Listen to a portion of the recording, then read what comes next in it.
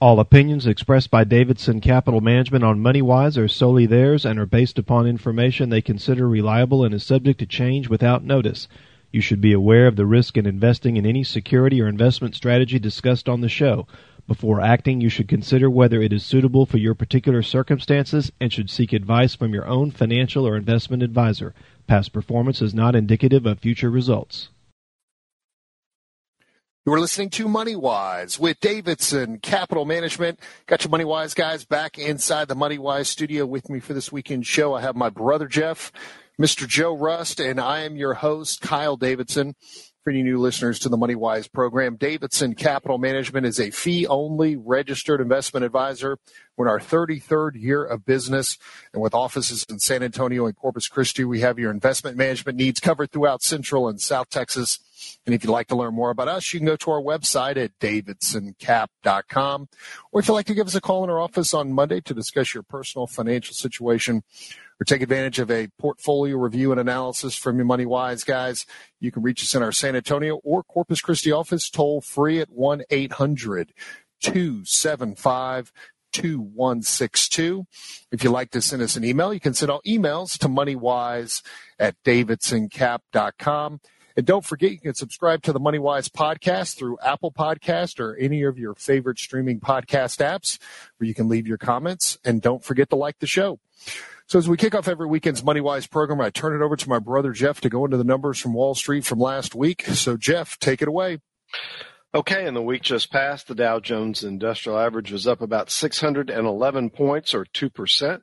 The S&P 500 last week was up about 98 points, or 2.5%. And the NASDAQ last week was up about 382 points, or 3.3%. Now, for the year-to-date, the Dow Jones Industrial Average is down 12.2%. The S&P 500 year-to-date is down 16.9%. And the NASDAQ year-to-date is down 24.4%. So, had a nice 4-day rally with the exception of Friday. Had a little bit of an attack of the Fridays again.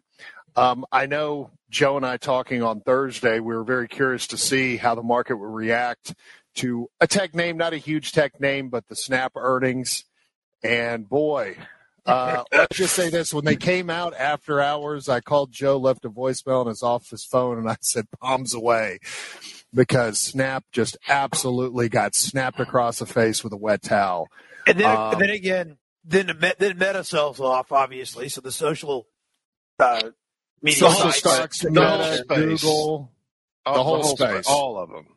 Yeah. The whole space. And so that was, I'd say, a domino that was tipped a Thursday after market close that then bled into Friday where we saw some selling. But overall, for a week, for the Dow to be up 2, S&P up 2.5, the NASDAQ up 3.3%. I know on Friday there was a lot of conversations going back and forth with other analysts and money managers, and I heard a few people say that the bottom has been put in. And I know, Jeff, just some portfolio conversations we've had the latter part of this past week, you were definitely winding up. You were loosening up your pitching arm because you're getting ready to throw some fastballs in about your feelings on some of these folks saying that the bottom has been put into the market. So I don't know if you wanted to dive into it right this second or if you wanted to wait till we got a little deeper into the show. Well, let me ask you just kind of a question. Give me one example of a market bottom that occurred in the summertime. Crickets? Am I hearing crickets? Yeah, I can't really think. I mean, there was that little flash correction from Brexit back in June. Crash, back in June of 2016, if memory serves me correct. I remember one from even further back, but no. There isn't any. Major market bottoms don't occur in the summertime. If Dad was here, he'd be that's exactly what I would be saying, Jeff. Major market bottoms just don't occur in the summertime. I was just before we went to air, I was looking at a chart going back to the early 1980s, and it always seems that October and March seem to be months where major market bottoms occur. Like the 1987 bottom, that was what? October 19th. Okay. COVID, March, 2009, March. Okay. Yeah, March of 09. Well, and there's, of course, always outliers because we had that 20+% correction in the fourth quarter of 2018, but it gave a quick about face as we got into the first quarter of 2019 when the Fed was talking hawkish, talking tough, and then reverse course. It was totally about talk about raising becoming rates. more hawkish. Now we're in a condition where they're actually raising rates, and they're going to be raising rates as far as the eye can see. None of us know when they're going to stop raising rates. So to make a call like this, I mean, how many folks go out there, hey, let's take a dart, let's throw it at the wall, and let's go out there and let's call the bottom. And if I'm right, then they can talk about my call for the next 5 years, and maybe I can make a career in managing money because I made this call on CNBC saying the markets had reached a bottom in the summer of 2022. Could that be similar to the meteoric rise of some of the ARK funds in 2020 that has now made Cathie Wood the hallowed money manager of all money managers? I mean, give me a break. She had a good week and a half. I haven't heard diddly squat from Cathie Wood in a while. I remember she shut one of her funds down. She shut one of her funds down earlier this week. The Transparency Fund is shut. It's done. They used to have her on. It seems like every week. I haven't heard from her in a while. I'll give her this. She tapes her feet to the pedals. I'll tell you this. She tapes her feet to the pedals. She sticks to her guns. So I got to give her credit for her intestinal fortitude and maintaining that longer term perspective. But buying large positions and a lot of unprofitable, high-flying tech names and just telling everyone to stay the course and look 5-6 years down the road. Like we've said. To call them, go ahead. I know our listeners can't see this. Maybe someday we'll post these videos online. I have a chart of the S&P 500 going back a year and a half, and we have been in this channel on the charts of successively lower highs and lower lows that go back to the beginning of 2022. And we've had a series of counter rallies inside this channel between the lower highs and the lower lows. And we got out of the channel this week. We exited the channel for the first time really since this decline going back to the beginning of the year. So I guess that's what the folks that are saying that, okay, the low's in just because we got out of this channel for a couple of trading days. Now, these rallies that these counter rallies that we've been having in this bear market decline, we've had an 8.5% rally, a 10% rally, 11% rally. Right now, we're at about a 9% rally that goes back to the middle of June. This will be and it's left the channel. We'll see. I'm going to carry this over to the next segment, but I have more to say about this when we come back. Okay, and we'll do that after this. You're listening to Money Wise with Davidson Capital Management. Money Wise guys will be back after the break. Welcome back. You're listening to Money Wise with Davidson Capital Management. If you'd like to learn more about the Money Wise guys, you can go to our website at davidsoncap.com. Or if you'd like to give us a call in our office on Monday to discuss your personal financial situation or take advantage of a portfolio review and analysis from your Money Wise guys, you can reach us in our San Antonio or Corpus Christi office toll free at 1-800-275-2162.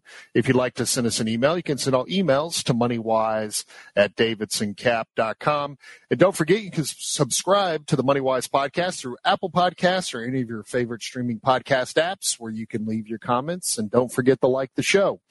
So if you're just tuning into this weekend's MoneyWise program, continuing our recap of the happenings of Wall Street from last week. And before we went to commercial break, Jeff, I know you were talking about the kind of channel, the technical channel that we've been in since the beginning of the year in this bear market. So I want to let you continue with the point that you were making about how this week, how we were able to get up outside of that channel for a point of time, but then Friday saw some sell down. Well, and even with Friday's close, we're still outside the channel.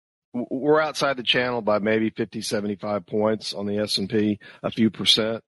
We're just went above the 50-day line here this week, but we're still substantially below the 200-day line. I know this is all very technical, and I'm sorry if I'm glazing over our listeners' eyes, but just because we've had this blip above this downtrend that goes back to the beginning of the year, and we've blipped above this 50-day line, we had a lot of earnings this week, but we talked about the meat and potatoes of earnings.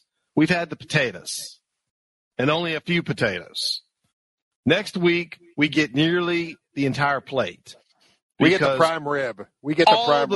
All the big boys report next week, and the Federal Reserve is going to raise rates again, and they're going to talk about how they're still hawkish. You can't tell me that they're going to come out and say anything dovish when CPI is above where the headline CPI number is above the last time they raised rates. There ain't going to be anything dovish in that message coming from the Fed, and we're going to get the first reading of second quarter GDP, which is estimated to be negative. I think it's minus 1.6 is the estimate. Is that the consensus? Yeah, that's the consensus estimate. So if you get a first reading second quarter GDP that's negative, and we've already had a negative first quarter total GDP, the R word is going to be, just as said by the left-leaning media as the insurrection word that I'm so tired of hearing.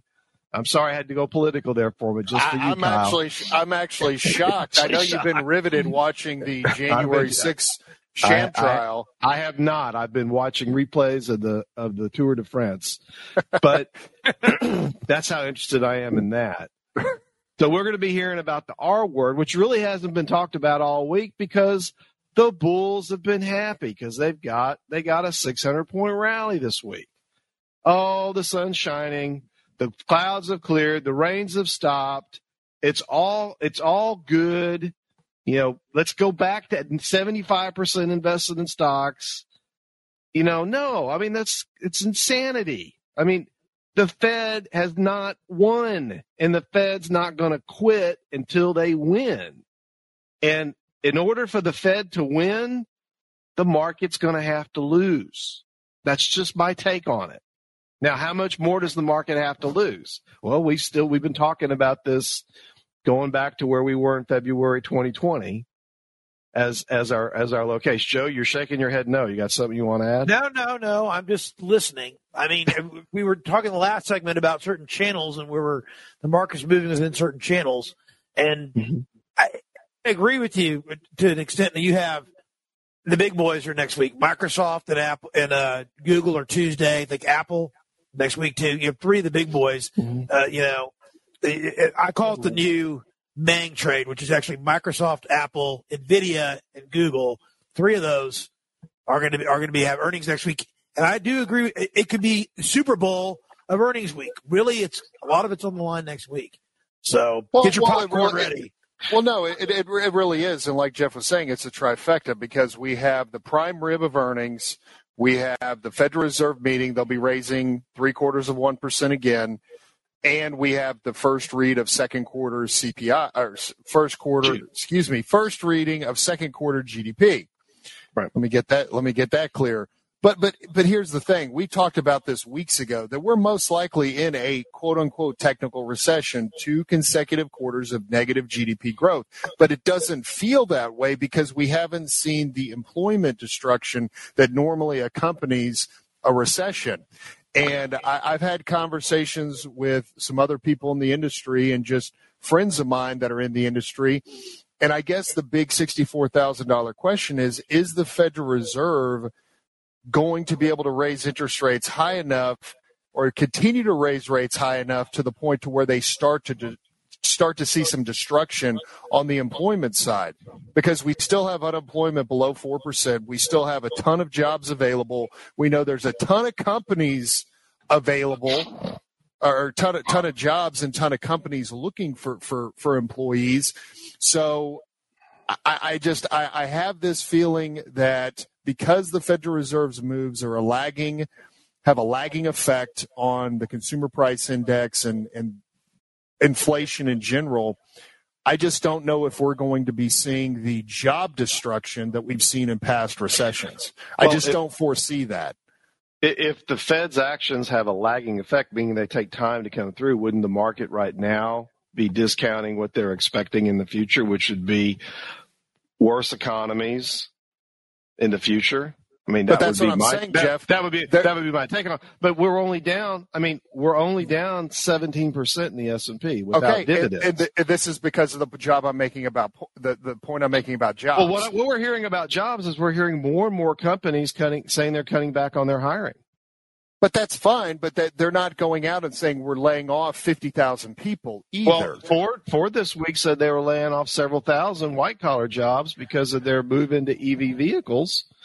Okay. It's just a matter of time before other companies follow suit. Again, I think what the market is pricing in is, yes, most likely in a technical recession. If we do have a full, we get confirmation we're in a recession, it's going to be more of a mild one that is not accompanied by massive job destruction and the unemployment rate going from 3.6, 3.7 to say 6.5. I don't foresee that occurring. And the market, from things being priced in, it's priced in the interest rate increase next week. It's priced in the interest rate increase in September. So that October timeframe you were talking about earlier in the show, Jeff, is very interesting about where major market bottoms can take effect, because we know the Fed's going to be raising again in September, most likely at 0.75%. Well, that's why I think I said on last week's show that it was 50-50 that the market bottom occurs prior to the election. And to me, it was more like 75% that occurs by the end of the year. And part of that is just the historic, for whatever reason, and I think I think I read an article many years ago about trying to explain why major market bottoms seem to occur in and around the third quarter. Maybe it has to do with elections. I don't know. But to me, I haven't necessarily seen anything in the earnings that has got me just really wanting to jump out and buy more stock.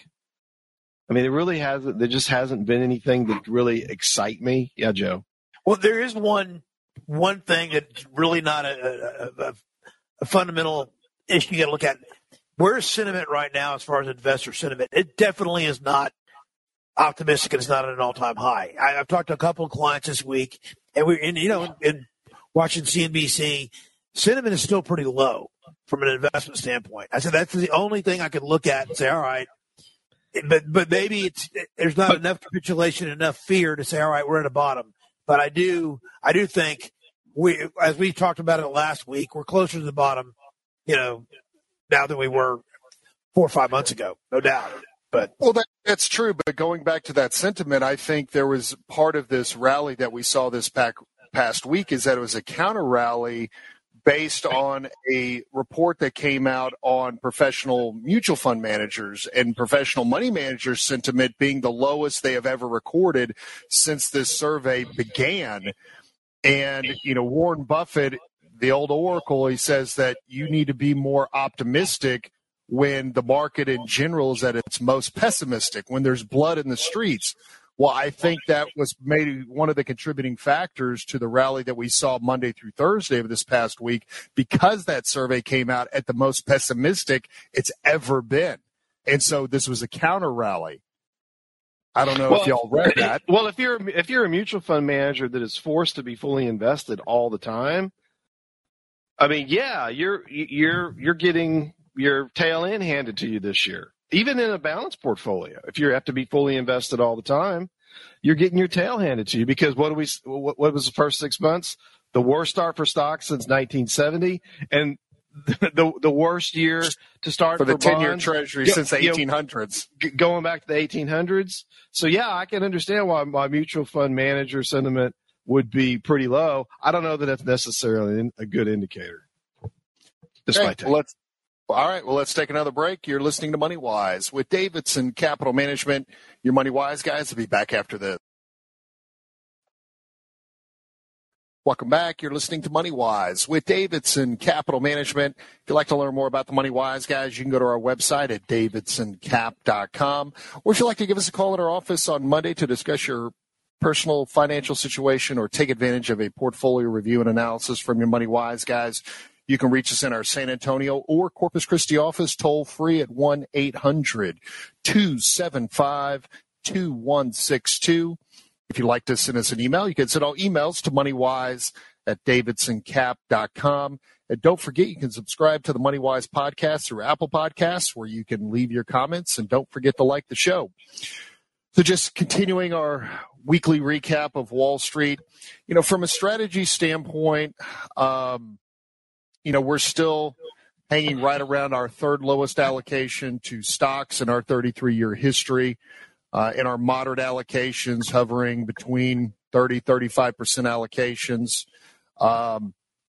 But I would say for investors that are maybe sitting on a large level of cash, we always recommend never do the all-in, all-out strategy, because you never can time it perfectly on the upside. You can never time it perfectly on the downside. So if you do have a significant level of cash, and even though we know that we don't feel that the bottom is in yet, but like Joe said before we went to the bottom of the hour break, I think we're a lot closer to it today than we were 3 months ago. But this is where you can take advantage of dollar cost averaging and just incrementally, very slowly start nibbling and start dipping your toes into the water back onto the stock side of the market. Now, for us, when we do this type of nibbling, we typically start with our index base, and that is our index base of exchange-traded funds, where we get broad-based diversification with just buying one share of a particular exchange-traded fund, like an SPY or a QQQ. And so, that is something that if you have a long-term investment time horizon and you are sitting on a higher level of cash, and at the end of the day, it's more time in with some aspects of timing, but to slowly start nibbling back in maybe 1% or 2% a week over an extended period of time, depending upon how much cash you have, might not necessarily be a bad strategy when you look out 24, 36, 48 months down the road. There is one thing guaranteed. If you did take that strategy, you averaged in a little bit, and you used the Qs, which represents the NASDAQ, or the SPYs, which represents the S&P 500. There is one thing that's 100% certain, is you're not buying at an all-time high. So absolutely not. No, you're not buying at an absolute. Yeah, you're not buying, and we're not saying that very few things are guaranteed in the stock market. That is one guarantee. And we're definitely not saying that there's not some more pain to be coming down the road, because like we've been saying, the Fed is not done raising rates. We did just received the highest CPI print going back to the early 1980s. And we know the Fed is doing all they can to combat monetary inflation, and so they'll have to continue to raise rates to do it. An interesting anecdote from the health of the consumer, AT&T came out with their earnings, I think it was Thursday, and they were saying how they're seeing trends beginning where their customers are taking longer to pay their bills. And that's the phone bill. As well. Verizon as well. So that's their cell phone or landline, and maybe DirecTV, because AT&T owns DirecTV. Yeah, Joe. Well, to your point, Jeff, and I was actually researching this before we got on the show Friday. So AT&T dropped 10%. Is that correct? I think Thursday it dropped 10%, roughly in one day. So if you're buying AT&T or even a Verizon for the dividends, you go, it's a nice, safe stock. I'm going to just take my dividends, and go home.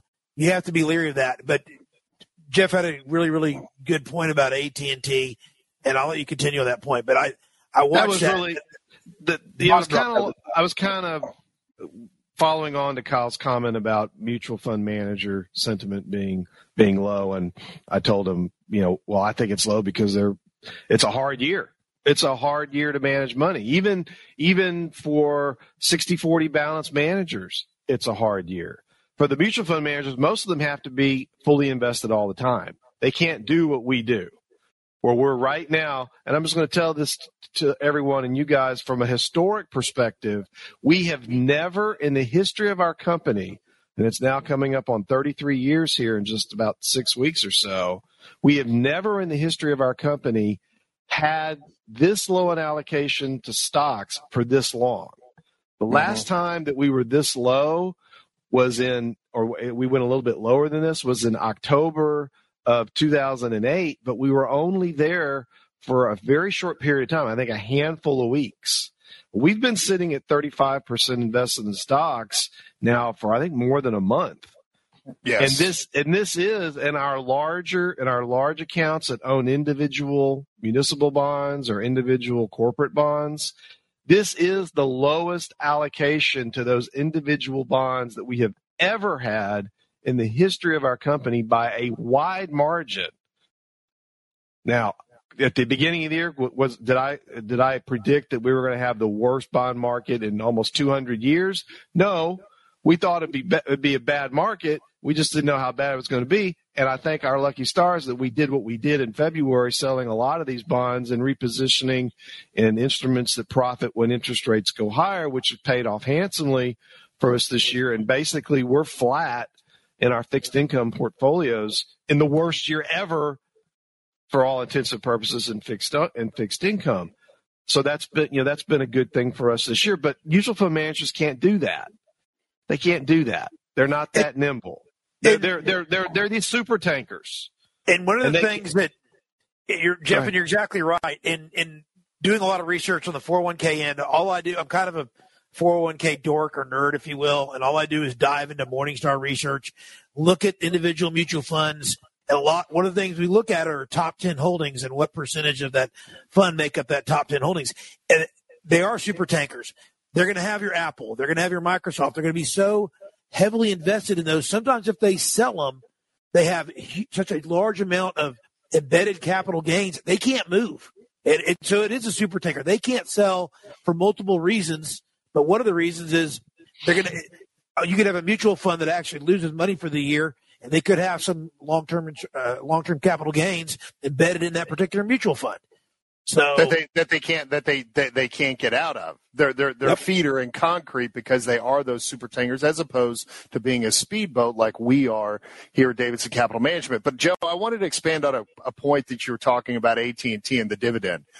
And this is something we talk about on this show from time to time, and just kind of warning all of our listeners and investors to not just be completely dazzled by a particular company's dividend yield, because that could be what some call a value trap, where you're saying, oh, well, I'm going to be getting all of this great annual income. Well, if you're getting a 10% dividend yield, but then you have a 20 or 25% unrealized capital loss in the company's stock because of price depreciation, because the company isn't that fundamentally sound, what's the point of getting the 10% dividend yield? So make sure that if you're a home gamer and you're investing your assets yourself, or you're working with another advisor, or if you're with a financial salesperson that doesn't understand to go and do deep diving research and fundamental analysis of these companies that pay these higher dividends,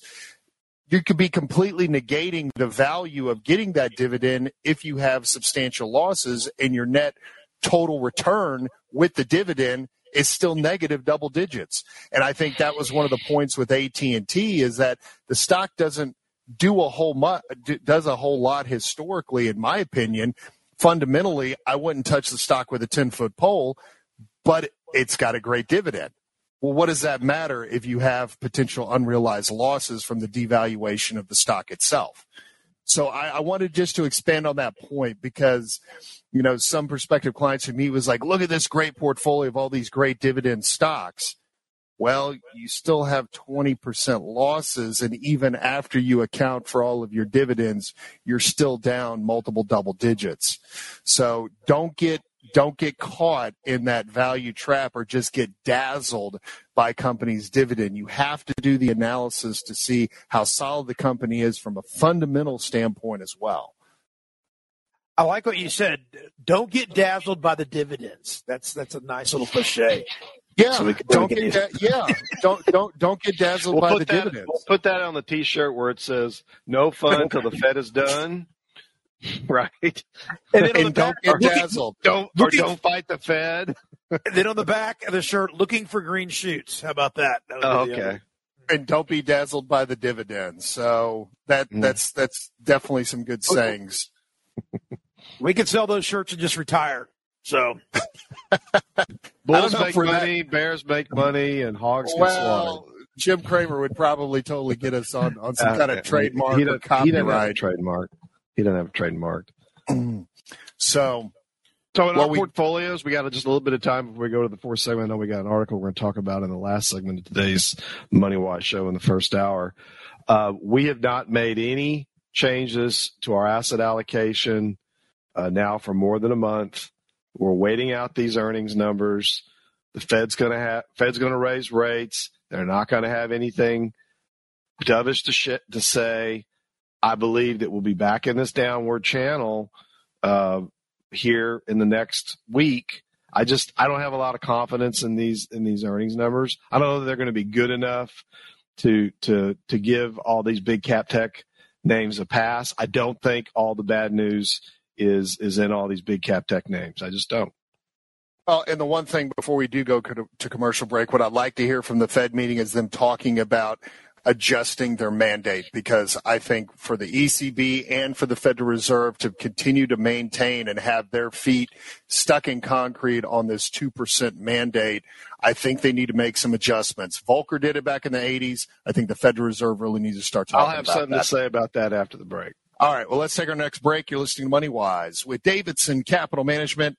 We'll be back after this. Welcome back. You're listening to MoneyWise with Davidson Capital Management. If you'd like to learn more about the MoneyWise guys, you can go to our website at davidsoncap.com. Or if you'd like to give us a call in our office on Monday to discuss your personal financial situation, take advantage of a portfolio review and analysis from your MoneyWise guys, you can reach us in our San Antonio or Corpus Christi office toll free at 1-800-275-2162. If you'd like to send us an email, you can send all emails to moneywise@davidsoncap.com. And don't forget, you can subscribe to the MoneyWise podcast through Apple Podcasts or any of your favorite streaming podcast apps where you can leave your comments. And don't forget to like the show. So in our last segment of the first hour of this weekend's MoneyWise program, Jeff, I didn't know, you said you wanted to make a comment about what I said right before commercial break, where I felt that the Federal Reserve at this next meeting coming up next week, they should start discussing making some adjustments to their 2% inflation mandate and possibly look at increasing it. I don't think the market is ready to hear that. I don't think after 3 interest rate increases, I don't think the Fed's going to throw in the towel that quickly. At a 9.1 CPI print from last month, you don't think they're going to even just air it out there, just throw it out there in discussions? I just don't think so. I think their credibility might be in question if after only 3 interest rate increases, they throw up their hands and say, well, we're not going to get there. It's going to be, we're going to target 4%, and we're only going to raise interest rates 50 basis points this meeting, and then we're going to raise them 50 basis points in the next meeting and 50 basis points in the next meeting. The markets would take off, and inflation would go right back up again. You know, they go even higher than it is. It would go even higher than it is now. Not necessarily. So I just don't think the Fed's going to throw in the towel after 3 interest rate increases. I just don't.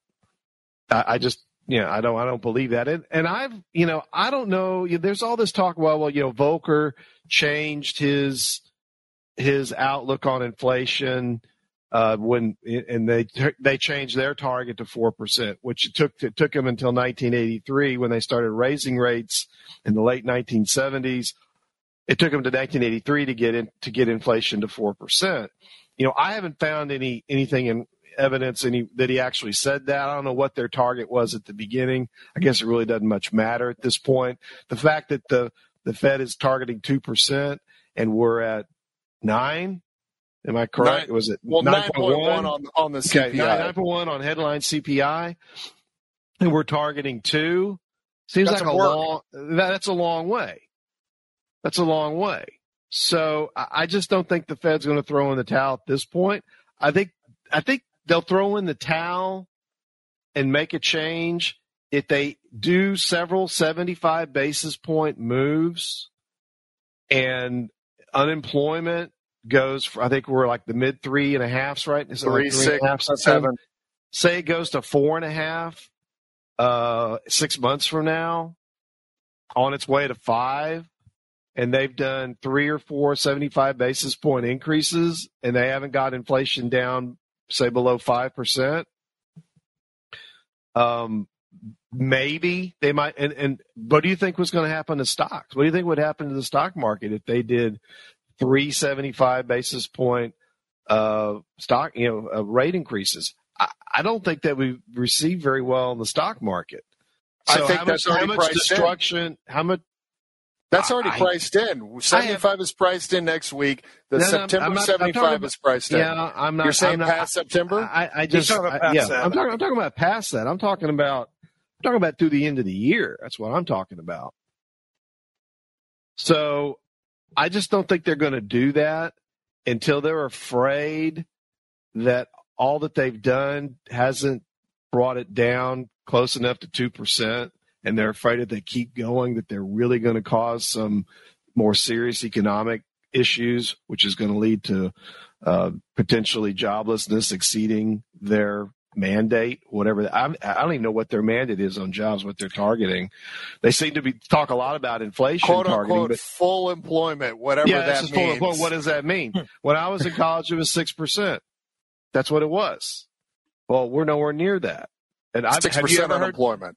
If the Fed was to come out and say that they consider full employment to be 6%, so that would say to me that they need to get unemployment to go higher. Do you think that's going to be well received in the marketplace? No. So they're going to say something like, "Well, we want quote unquote full employment." No one really knows what that is. They haven't defined it.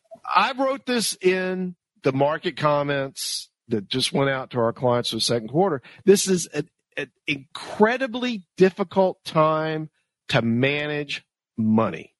Incredibly difficult. I mean, it's just incredibly difficult. We got the fixed income side on lock. The stock side is a totally different animal. It's just a totally different animal right now. And until there's no fun until the Fed is done. I've said it over and over and over, and I still believe that. 600-point rallies in the last week notwithstanding, there's not going to be any fun until the Fed's done, and the Fed's nowhere near done. Up until this point in time, but just like the Fed, it's all data dependent. If we finally start to see those lagging effects of their interest rate increases start to pick up at the pace for consumer price index coming down, we see the core PCE, which has been falling since February of this year, continuing to move south, then we'll have to wait and see and reassess. But like you said, Jeff, on the stock side, there's just so many different camps of this constant handicapping of all the data that's coming in on a daily basis and trying to make decisions inside of a portfolio. But this is why active management is so critical. Well, this is why being a speedboat is so critical and being able to make adjustments when adjustments need to be made in real market time, as we do here at Davidson Capital. Well, Joe. Jeff mentioned the market comments that he put together. One example this week typifies everything. So you have AT&T, which is a value stock and a dividend-paying stock, going down 10%.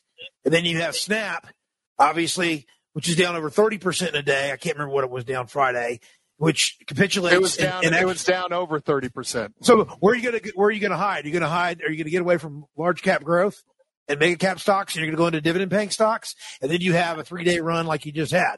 So the answer is yes. It is extremely challenging to manage money and be a picker of stocks in this environment. So, well, I think for any publicly traded company that does not have positive cash flow, that is not seeing positive earnings per share growth, which Snap has never had, I think companies like that, they're going, as earnings continue to come through, and if they do not absolutely hit the cover off the ball, or even potentially turn some positive earnings per share growth, then we could see more get taken and just bludgeoned to death like Snap did on Friday. And so we always want to pay attention to what we buy are good, fundamentally sound companies that have sales, that have growth, that could pay a dividend and have, and actually earn money and have cash flow. So that's absolutely critical. And we'd recommend any home gamer managing the money themselves or working with an advisor to make sure that those are the type stocks that are inside of your portfolio. And if you don't want to be picking individual stocks, and look at good quality indexed exchange traded funds. Well, with that, we're coming to the top of the hour break, so we'll take the break, go into the news. When we come back, we'll be diving into the second hour of this weekend's MoneyWise program and continuing with investor education. So stay tuned, and we'll do that after this. You're listening to MoneyWise with Davidson Capital Management. MoneyWise guys will be back after the news. All opinions expressed by Davidson Capital Management on MoneyWise are solely theirs and are based upon information they consider reliable and is subject to change without notice. You should be aware of the risk in investing in any security or investment strategy discussed on the show. Before acting, you should consider whether it is suitable for your particular circumstances and should seek advice from your own financial or investment advisor. Past performance is not indicative of future results. Welcome back. You're listening to MoneyWise with Davidson Capital Management. I've got my father, John, my brother, Jeff, and I'm your host, Kyle Davidson, and we are diving in to the second hour of this weekend's MoneyWise program. Now, if you'd like to learn more about the MoneyWise guys, you can go to our website at davidsoncap.com, or if you'd like to give us a call in our office on Monday, you can reach us in our local Corpus Christi office at 906-0070. or toll free at 1-800-275-2162. And if you have an investment-related question or topic you'd like for us to discuss here on the MoneyWise program, you can send all your emails to moneywise@davidsoncap.com. If you missed the first hour of MoneyWise, you can go to our website at davidsoncap.com. Click on the radio show link where you can listen to today's show as well as past MoneyWise programs. You can also subscribe to our iTunes feed by clicking on the blue note in the upper right-hand corner of our homepage at davidsoncap.com. Thank you, Jeff. You're welcome. So, being in our second hour of this weekend's MoneyWise program, a lot of times we like to reserve the second hour for investor education. And I found an interesting article that came from the Market Watch from the Wall Street Journal titled 5 Things Every Retirement Portfolio Should Have. And for any longtime listener of the money, or for any longtime listeners in the MoneyWise program, you know that we definitely love our lists, our countdown lists here on the MoneyWise program. And so I thought this would be a good article to go into because I know looking through all 5 of these things that they're saying that what the writer of this Market Watch article is saying that every retirement portfolio should have. I know that we can definitely add our 2 cents and increase the level of investor education provided in this article. So looking at number 1, for the 5 things every retirement portfolio should have, and number 1 being consistent income. And I know that we have talked for years now here on the MoneyWise program the lack of consistent income, or I should say decent income, for retirees, particularly those that have higher levels of fixed income inside their portfolio because of the historically low interest rate environment that we have. And what we have discussed on this program many times before is to not necessarily be completely focused on fixed income as providing that consistent income. And that there's a multitude of higher dividend paying stocks that can produce consistent annual income, but also give you the upside potential of price appreciation of the individual stock. And kind of some of the go-tos in the Dow Jones Industrial Average, and I know, Dad, you've talked many, many times on this program of the dogs of the Dow. And to explain to our listeners the dogs of the Dow again. The dogs of the Dow are at the beginning of each year, they identify the 5 or 10 highest dividend-paying stocks in the Dow Jones Industrial Average, and they become either the 5 dogs of the Dow or the 10 dogs of the Dow. And the theory is you own those 10 stocks for the year, or 5 stocks if you're going with a small dog, and they will outperform the Dow Jones Industrial Average, and you'll receive consistent income. And there again, if you also get price appreciation over the time that you own that stock, it's just extra icing on the cake. And again, when you look at the dogs of the Dow, when you see the 10-year Treasury yield where it is today, majority, if not all of the dogs of the Dow are having an annual higher dividend yield than that of the 10-year Treasury in this current time. I know we haven't seen the list of the dogs of the Dow here recently, but the first stock that always pops up into my head is AT&T. Well, AT&T is still number one. And I just actually looked at it a couple days ago, and it's right around a 5.4% dividend yield. Well, you could say it's more than 5. I think it had a pretty good day the other day. So yeah, it is something over 5%. But the one thing I would say about this, Kyle, the 5 things that we're looking for here in a retirement account, a consistent income. Now, in days gone by, obviously you would get your consistent income from the bond portfolio. And that was true from the time in the late 70s all the way through the financial crisis back in 08.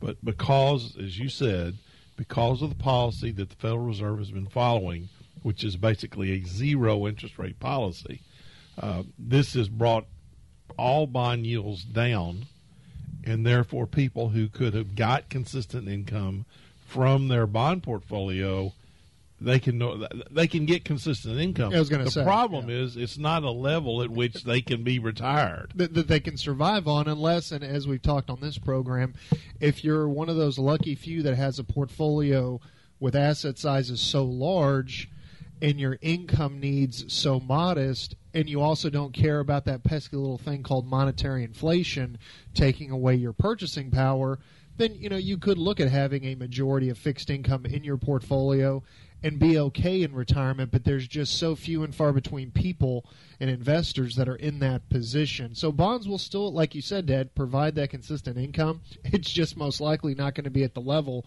that's going to sustain you in retirement. And so that's when you have to look at diversifying your portfolio.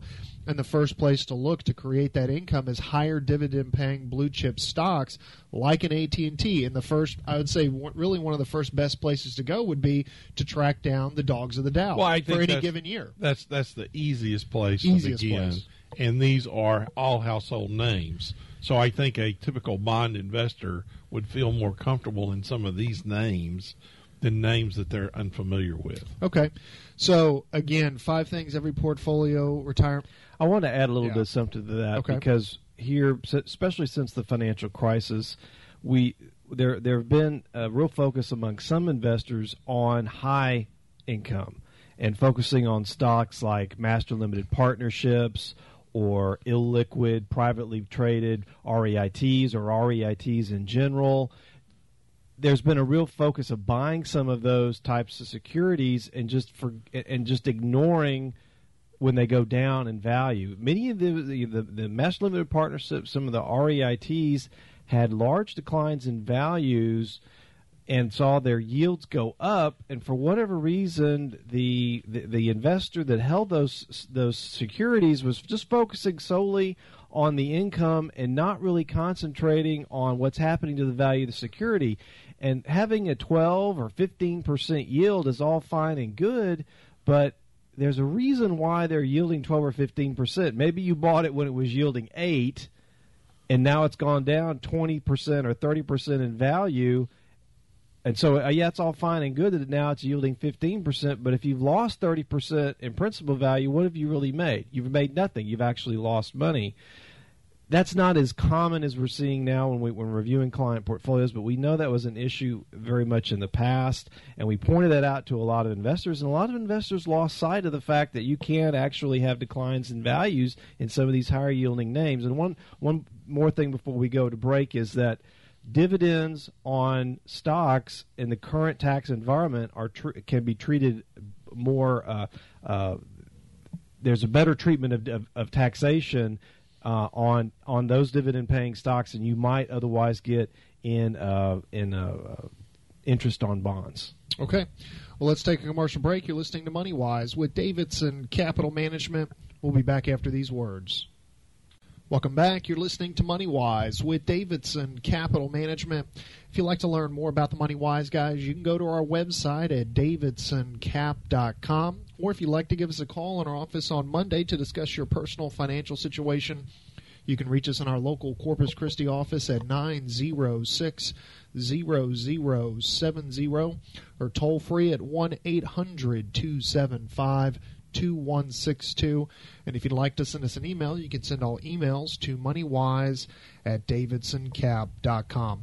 So we're continuing this hour on the 5 things every retirement portfolio should have. Number 1 was consistent income. And Jeff, I'm glad you brought up, right before we went to commercial break, the REITs, or real estate investment trusts, and these master limited partnerships, and some of the portfolios we've reviewed where the prospective client has been glowing about such a high yield and high return that they've been getting in income, right, but not paying attention to the value of the actual original investment and the principal devaluation that they've had. And I've actually seen this when I've talked to somebody that said, "Oh, Kyle, look at the great 10, 15, 12% dividend yield I'm getting," and I said to them, "But you've lost 50% or 75% of the value of your original investment." And then I see the look come over their face saying, "Oh my gosh, I just realized that I was, like you said earlier, focused on yield and not looking at the total overall picture." So for any listener that's in these types of investments, pay attention to the underlying value of your original investment, because it's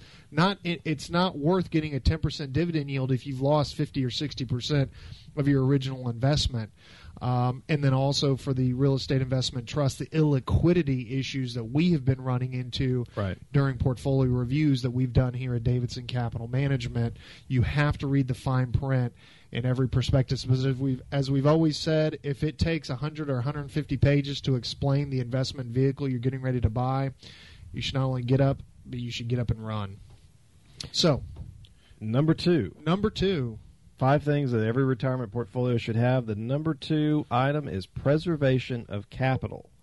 Now, there has been really, especially here since 2013 and the big gains that we had in 2013, there's been this obsession in the media with trying to call the top, and that that's it. All these, this is it. It can't go any higher.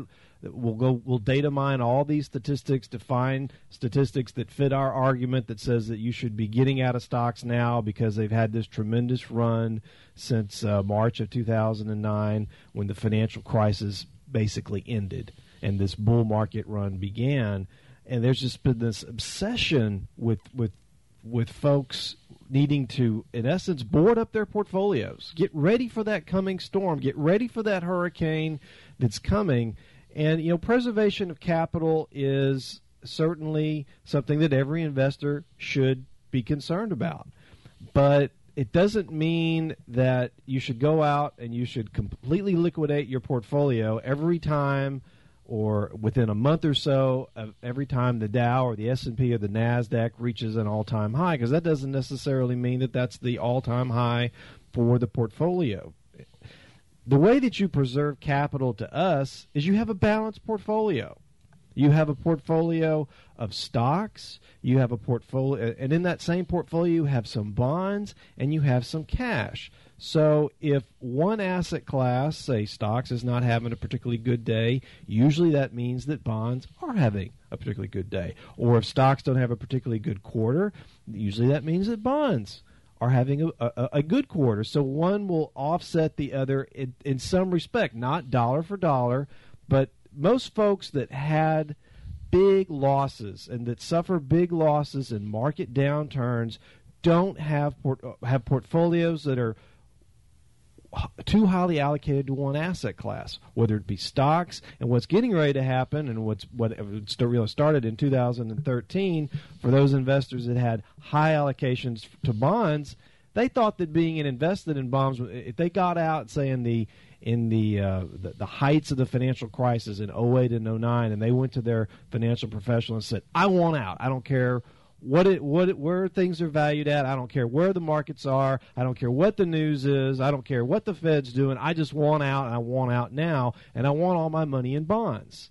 And they've probably felt fairly good through 2009 and 10 and 11 and 12 because interest rates were falling, and so they were seeing the value of their portfolio go up. Now, stocks went up a lot more than bonds, but then you get in 2013, and suddenly this preservation of capital goal of owning fixed income, because that's how I'm going to preserve my portfolio. I'm never going to have to worry about this again because my financial professional told me that if I own bonds that I wasn't going to lose any value in my portfolio. Wrong. 2013 comes along, and these investors that had high allocations to fixed income found out that, yes, you can lose money in bonds. And one other thing I wanted to add to that, Jeff, again, talking about a balanced account. I mean, David's, we're in our 25th year of business, and our philosophy from day one, and will continue to be the philosophy for 25 plus years to come, is that of being a balanced manager. And when we talk about being a balanced manager, we're not talking about going to a portfolio and saying, okay, Mr. and Mrs. Client, 60% of your money is in stocks, 40% of your money is in fixed income and cash, and we're going to set it and forget it. That is not what we're talking about, and we do not advocate that in any way, shape, or form, even for our listeners that are potentially managing their money on their own. When we talk about a balanced account, it's an actively managed balanced account to be able to make adjustments when adjustments need to be made, just like we do as professional money managers for our clients here at Davidson Capital Management. There are certain market conditions where we want to be a little more overweighted in stocks than we are in fixed income, like our current conditions right now in the interest rate environment, where we have some of our highest allocations to stocks and our minimum allocations to bonds in the history of our firm right now. But then also when the winds and the tides shift and it's time to have more fixed income exposure because we're in a more normalized interest rate environment, then that's when you need to make your adjustments. It's not just about setting it and forgetting it in a balanced portfolio. You have to be actively managed in order to be successful over the long term. And if there's one kind of statement that I use with prospective clients and our clients here at Davidson Capital Management that I'd like to convey to all of our listeners, is that the way to build long-term wealth in a portfolio, it's not how well your portfolio does in up years, it's how shallow you keep your hole in down years. And here's just a quick mathematical example. If you lose 50% of the value of your account, and I know we've run across some folks here that have come through our front door that have been in that situation, if you lose 50% of the value of your account, you have to make 100% return just to get back to where you started. That's why keeping your hole shallow, being in an actively managed, balanced portfolio is what's going to help build long-term wealth in your account. And if you don't feel that you have the competency to do that, then you need to go out and search for a competent, registered investment advisor, someone that has discretionary control that can actively manage those assets for you to help protect your portfolio over the long term. So, number 2 was preservation of capital. Number 3 of the 5 things every retirement portfolio should have is liquidity. And boy, I don't know how many times we have had this conversation with prospective clients over the years here at our firm.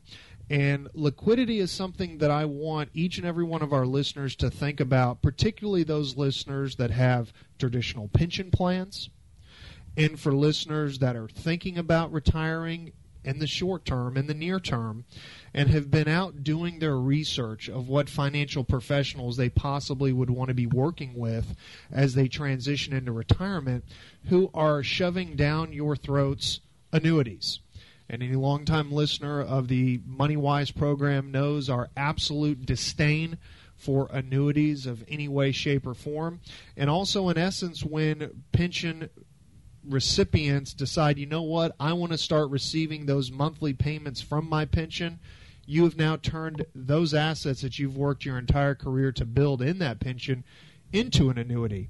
But guess what these two things don't give you? They don't give you liquidity. And the pension topic is a topic I've wanted to have here on the MoneyWise program for quite some time now.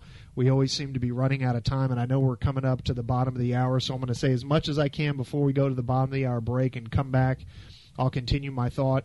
But any listener of our program that is lucky enough to have a traditional pension where it's growing and building value and it's going to be there when it comes time for you to retire, the one piece of advice that we have given our prospective clients through the years of service that we've provided is it's always the best idea to gain control of your assets at retirement, meaning not taking the annuity payments from a traditional pension.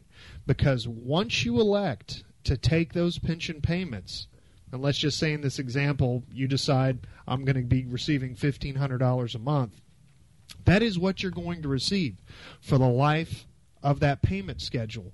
Now, if you decide that you want to receive your pension in a single life payment, that's going to give you the biggest monthly payment. But guess what happens if you pass away the next year or 6 months after you make that decision? If you're married, your spouse receives nothing. And if you have children, your children receive nothing. And those assets that you worked your entire career to build goes right back into the pension, is redistributed to other employees in the future. That's if you choose the single life payout. Now we're coming to the bottom of the hour break, so when we come back from the break, I want to go into the other payout options that retirees have in pensions and why you should be, if you have the ability to take a lump sum distribution from your pension, you need to be doing that in order to keep your liquidity. And we'll do that after this. You're listening to Money Wise with Davidson Capital Management. Your Money Wise guys will be back after the news. Welcome back. You're listening to Money Wise with Davidson Capital Management. If you'd like to learn more about the Money Wise guys, you can go to our website at davidsoncap.com. Or if you'd like to give us a call in our office on Monday, you can reach us in our local Corpus Christi office at 906-0070 or toll free at 1-800-275-2162. And if you'd like to send us an email, you can send all emails to moneywise@davidsoncap.com. So continuing the 5 things that every retirement portfolio should have. Number 1 was consistent income. Number 2 was preservation of capital. And before we went to the bottom of the hour break, we were talking about liquidity, and I was taking a little sidebar discussing pensions. Traditional defined benefit plans that still quite a few listeners of the Money Wise program are lucky enough to receive or have the ability to receive pensions. This whole discussion is really going out to you, and the piece of advice that we give prospective clients that come through our door is that if your pension allows you the ability to take a lump sum distribution from that pension, to take it, because that then gives you the liquidity, but it also gives you full control of those assets that you possibly spent 25 to 40 plus years building and earning over your career. And so before we went to break, I was talking about the different pension payouts and some of the drawbacks of them. So we talked about the single life payout. You start receiving that payout, something happens to you, God forbid, 6 months later you pass away, nothing goes to your heirs, or if you're married, to your spouse. So that's not a very good benefit, but it gives you the highest monthly payout.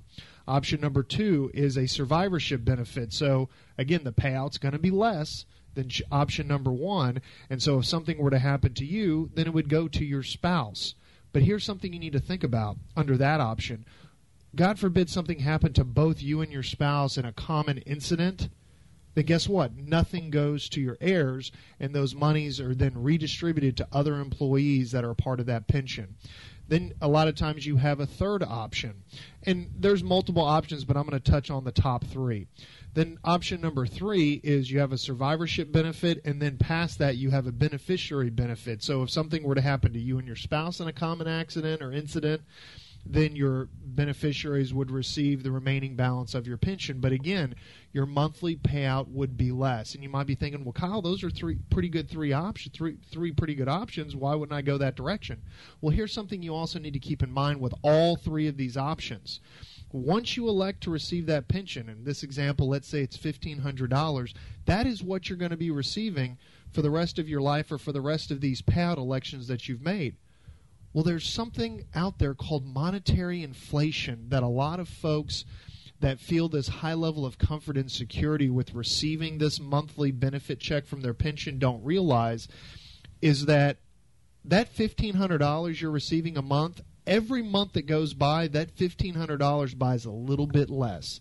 Now imagine receiving that payment for 20, 25, 30 years. I can assure you 30 years from now, $1,500 is going to be buying a heck of a lot less than it can today. And so someone who's a pension recipient who's thinking about annuitizing and taking that monthly payment needs to think about what we just discussed, but also monetary inflation eroding the purchasing power of that check because they're not adjusted for inflation. And you have to keep that in the forefront of your mind. That's why we always recommend to take the lump sum distribution, the cash option distribution, and put that money to work for you, because it gives you the liquidity, it gives you the access, and it gives you the ability to pass those assets down to heirs. And what if you, let's say you take the election and you're 62 years old, 63 years old, in a couple of years you're getting the $1,500 a month, but something happens when you turn 65 and you need more than $1,500 a month. Yeah. You can't do anything. Can't do anything. Or how about this? How about the total opposite? How about if you have, usually when you retire from an organization, you might have a traditional 401k and a pension. A lot of the refineries here in Corpus Christi have two parts to their retirement. Well, let's just say you have enough in your 401k to live off of in retirement, and you don't really need to touch the pension. Well, let's say you just let that pension money accumulate, and you didn't and you elected to just have it all rolled into one account. You put it to work. You put it to work. You don't have to start taking distributions from even your 401k or your pension retirement until you reach the age of 70 and a half under current law. So flexibility, and that's not one of the. It should be five, a slash. It should be liquidity / flexibility. That's right. And by committing yourself to a stream of payments, no one knows what's going to happen in their life 10 years from now, 20 years from now. A year from now. Year from now. I mean, 6 months from now.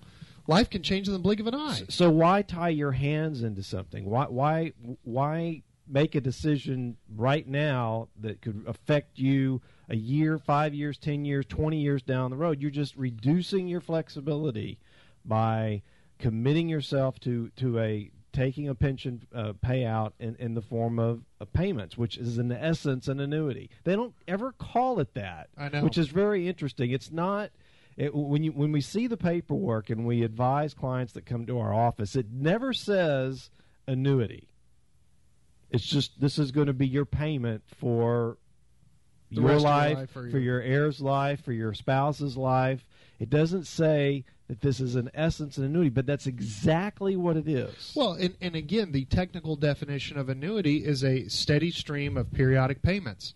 Well, guess what? We have clients at Davidson Capital Management that are taking monthly distributions from the assets we manage, and in essence have created a quote-unquote annuity for themselves, but doing it by not owning an annuity and having full access to their money in case. Complete liquidity, complete flexibility, and complete access at all times. And the longest our clients would go without getting their hands on their assets in case, God forbid, an emergency is 3 business days. That's it.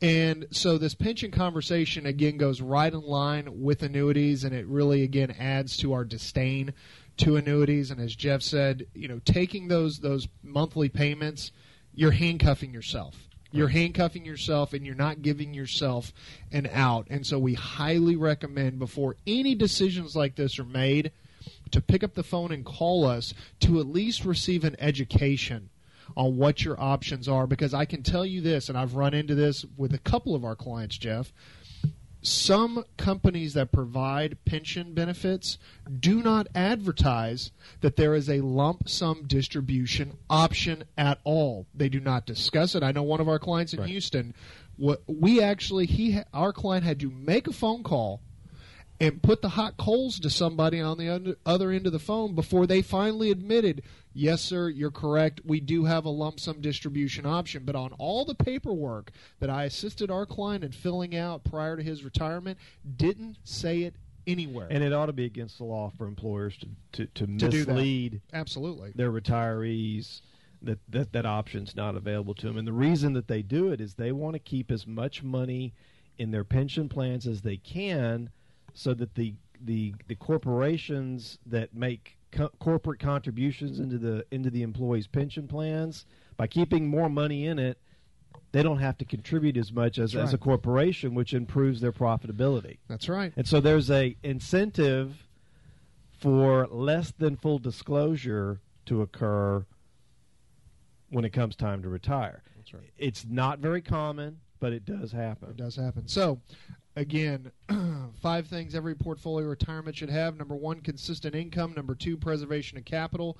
Number 3, liquidity. And for Jeff, /flexibility. Yeah, flexibility, and kind of maybe reiterating what we'd said in some of the previous number 1 and number 2 about liquidity. And the private placements are one of the biggest violators of liquidity. Yeah. We've especially private placements sold REITs. We've seen a lot of them sold since the financial crisis, and the rules have actually changed since we really started talking a lot about them. They're required to report the change in value of those private placement REITs, where in the past that they weren't really supposed to. If you're signing up for an investment and it has a 200-page prospectus, you need to start asking some hard questions to the person on the other side of the table about how liquid this investment is.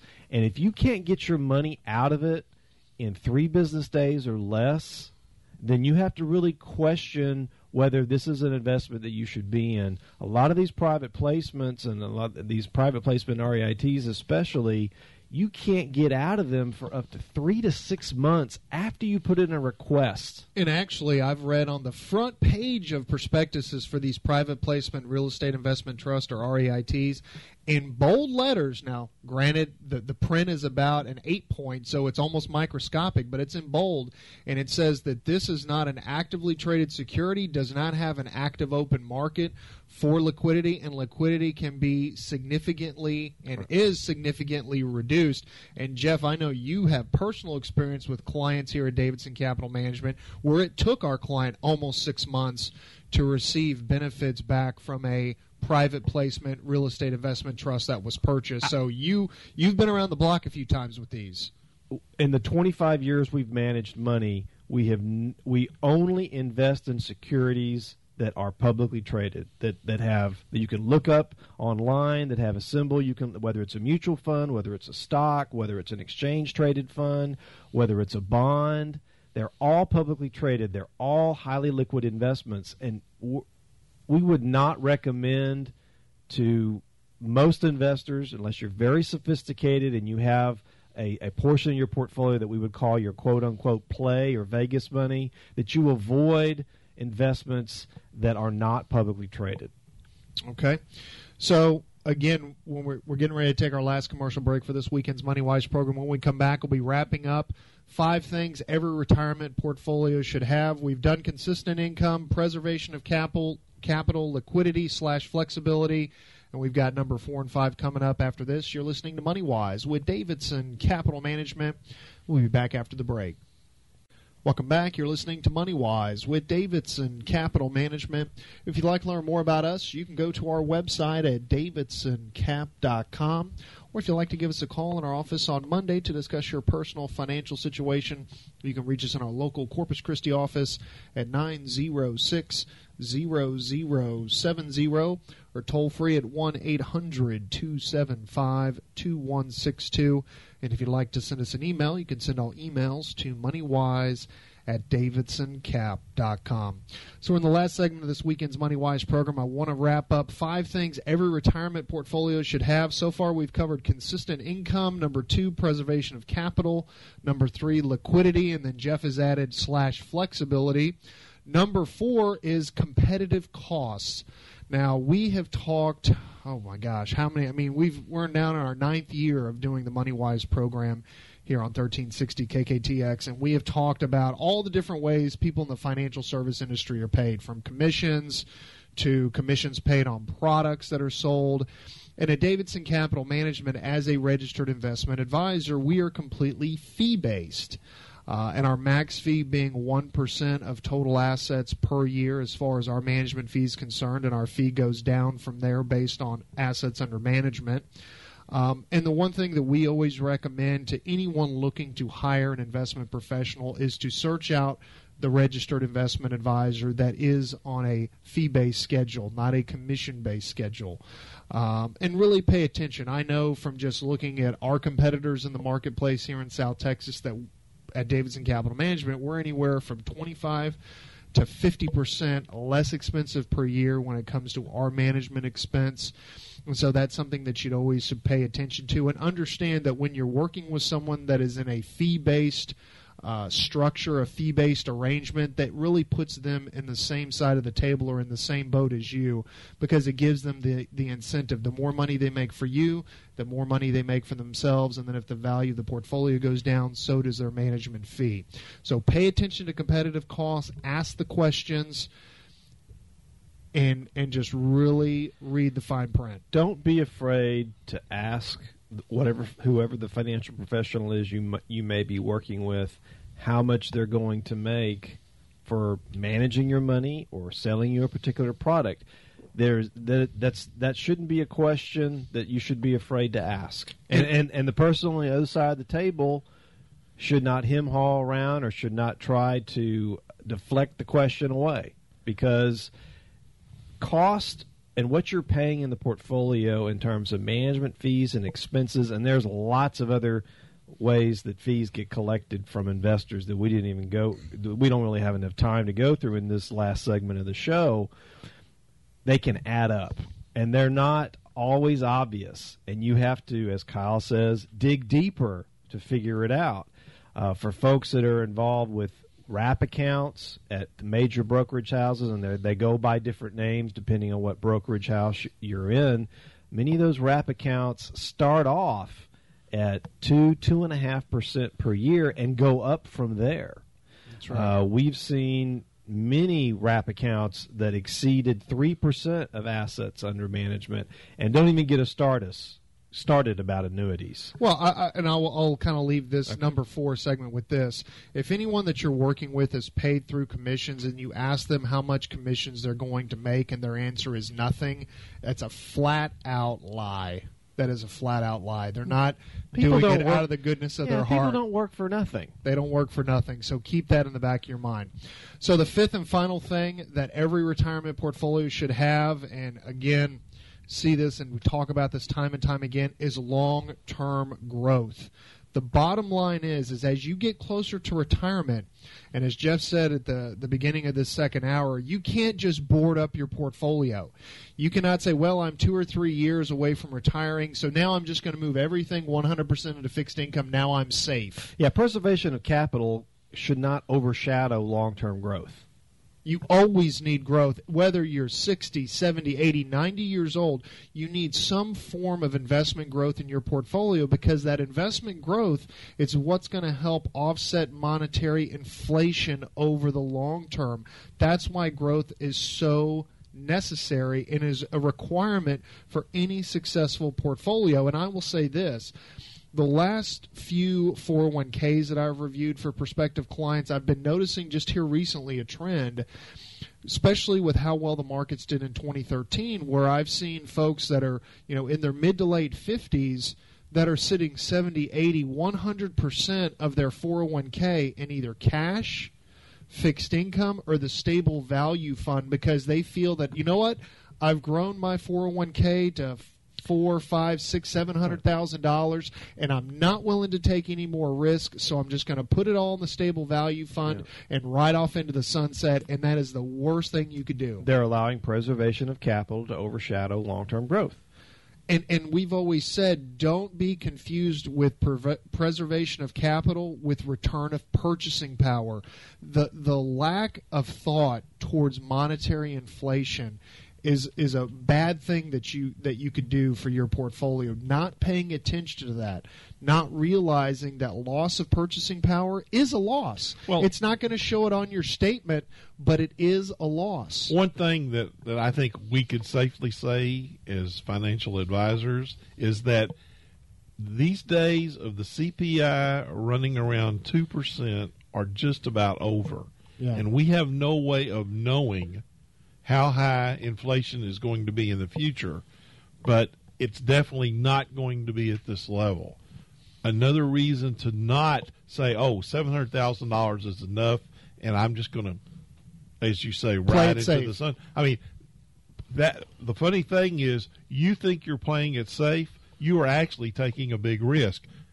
You think you're being safe when you're doing this, you are not. And you could be doing long-term irreparable damage to your retirement portfolio. And so if you find yourself in that position, and you might be past the age of 59 and a half, one thing I just kind of quick sidebar to throw into this, if you're participating in a 401k and you're past the age of 59 and a half, most standard prototype 401k plans allow you to take what's called an in-service distribution.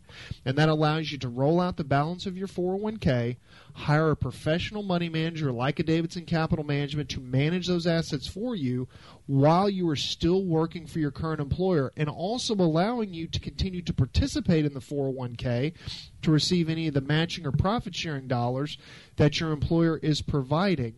And we have done this with a multitude of clients over the years, but again, it is something that is not advertised by the 401k provider, that you have the ability to do this. So if you're in this past 59 and a half years old, you're not planning on retiring anytime soon, it never hurts to pick up the phone and make a call and to learn about what your options are with your 401k. Because if you've amassed $400,000, $500,000, $600,000, $700,000 or more in your 401k, and you're nervous about the future and you don't have the wherewithal to manage it yourself, there could be some options out there for you to hire a professional manager to oversee those assets. So long-term growth is an absolute key. Do not board up your portfolio. You'll need growth in that portfolio for the rest of your life. So with that, we would like to thank everyone for listening to this weekend's MoneyWise program. Again, if you'd like to give us a call in our office on Monday, you could reach us in our local Corpus Christi office at 906-0070 or toll free at 1-800-275-2162. For my father, John, and my brother, Jeff, this is Kyle Davidson saying have a fantastic weekend, and to your financial health, we will talk to you next week.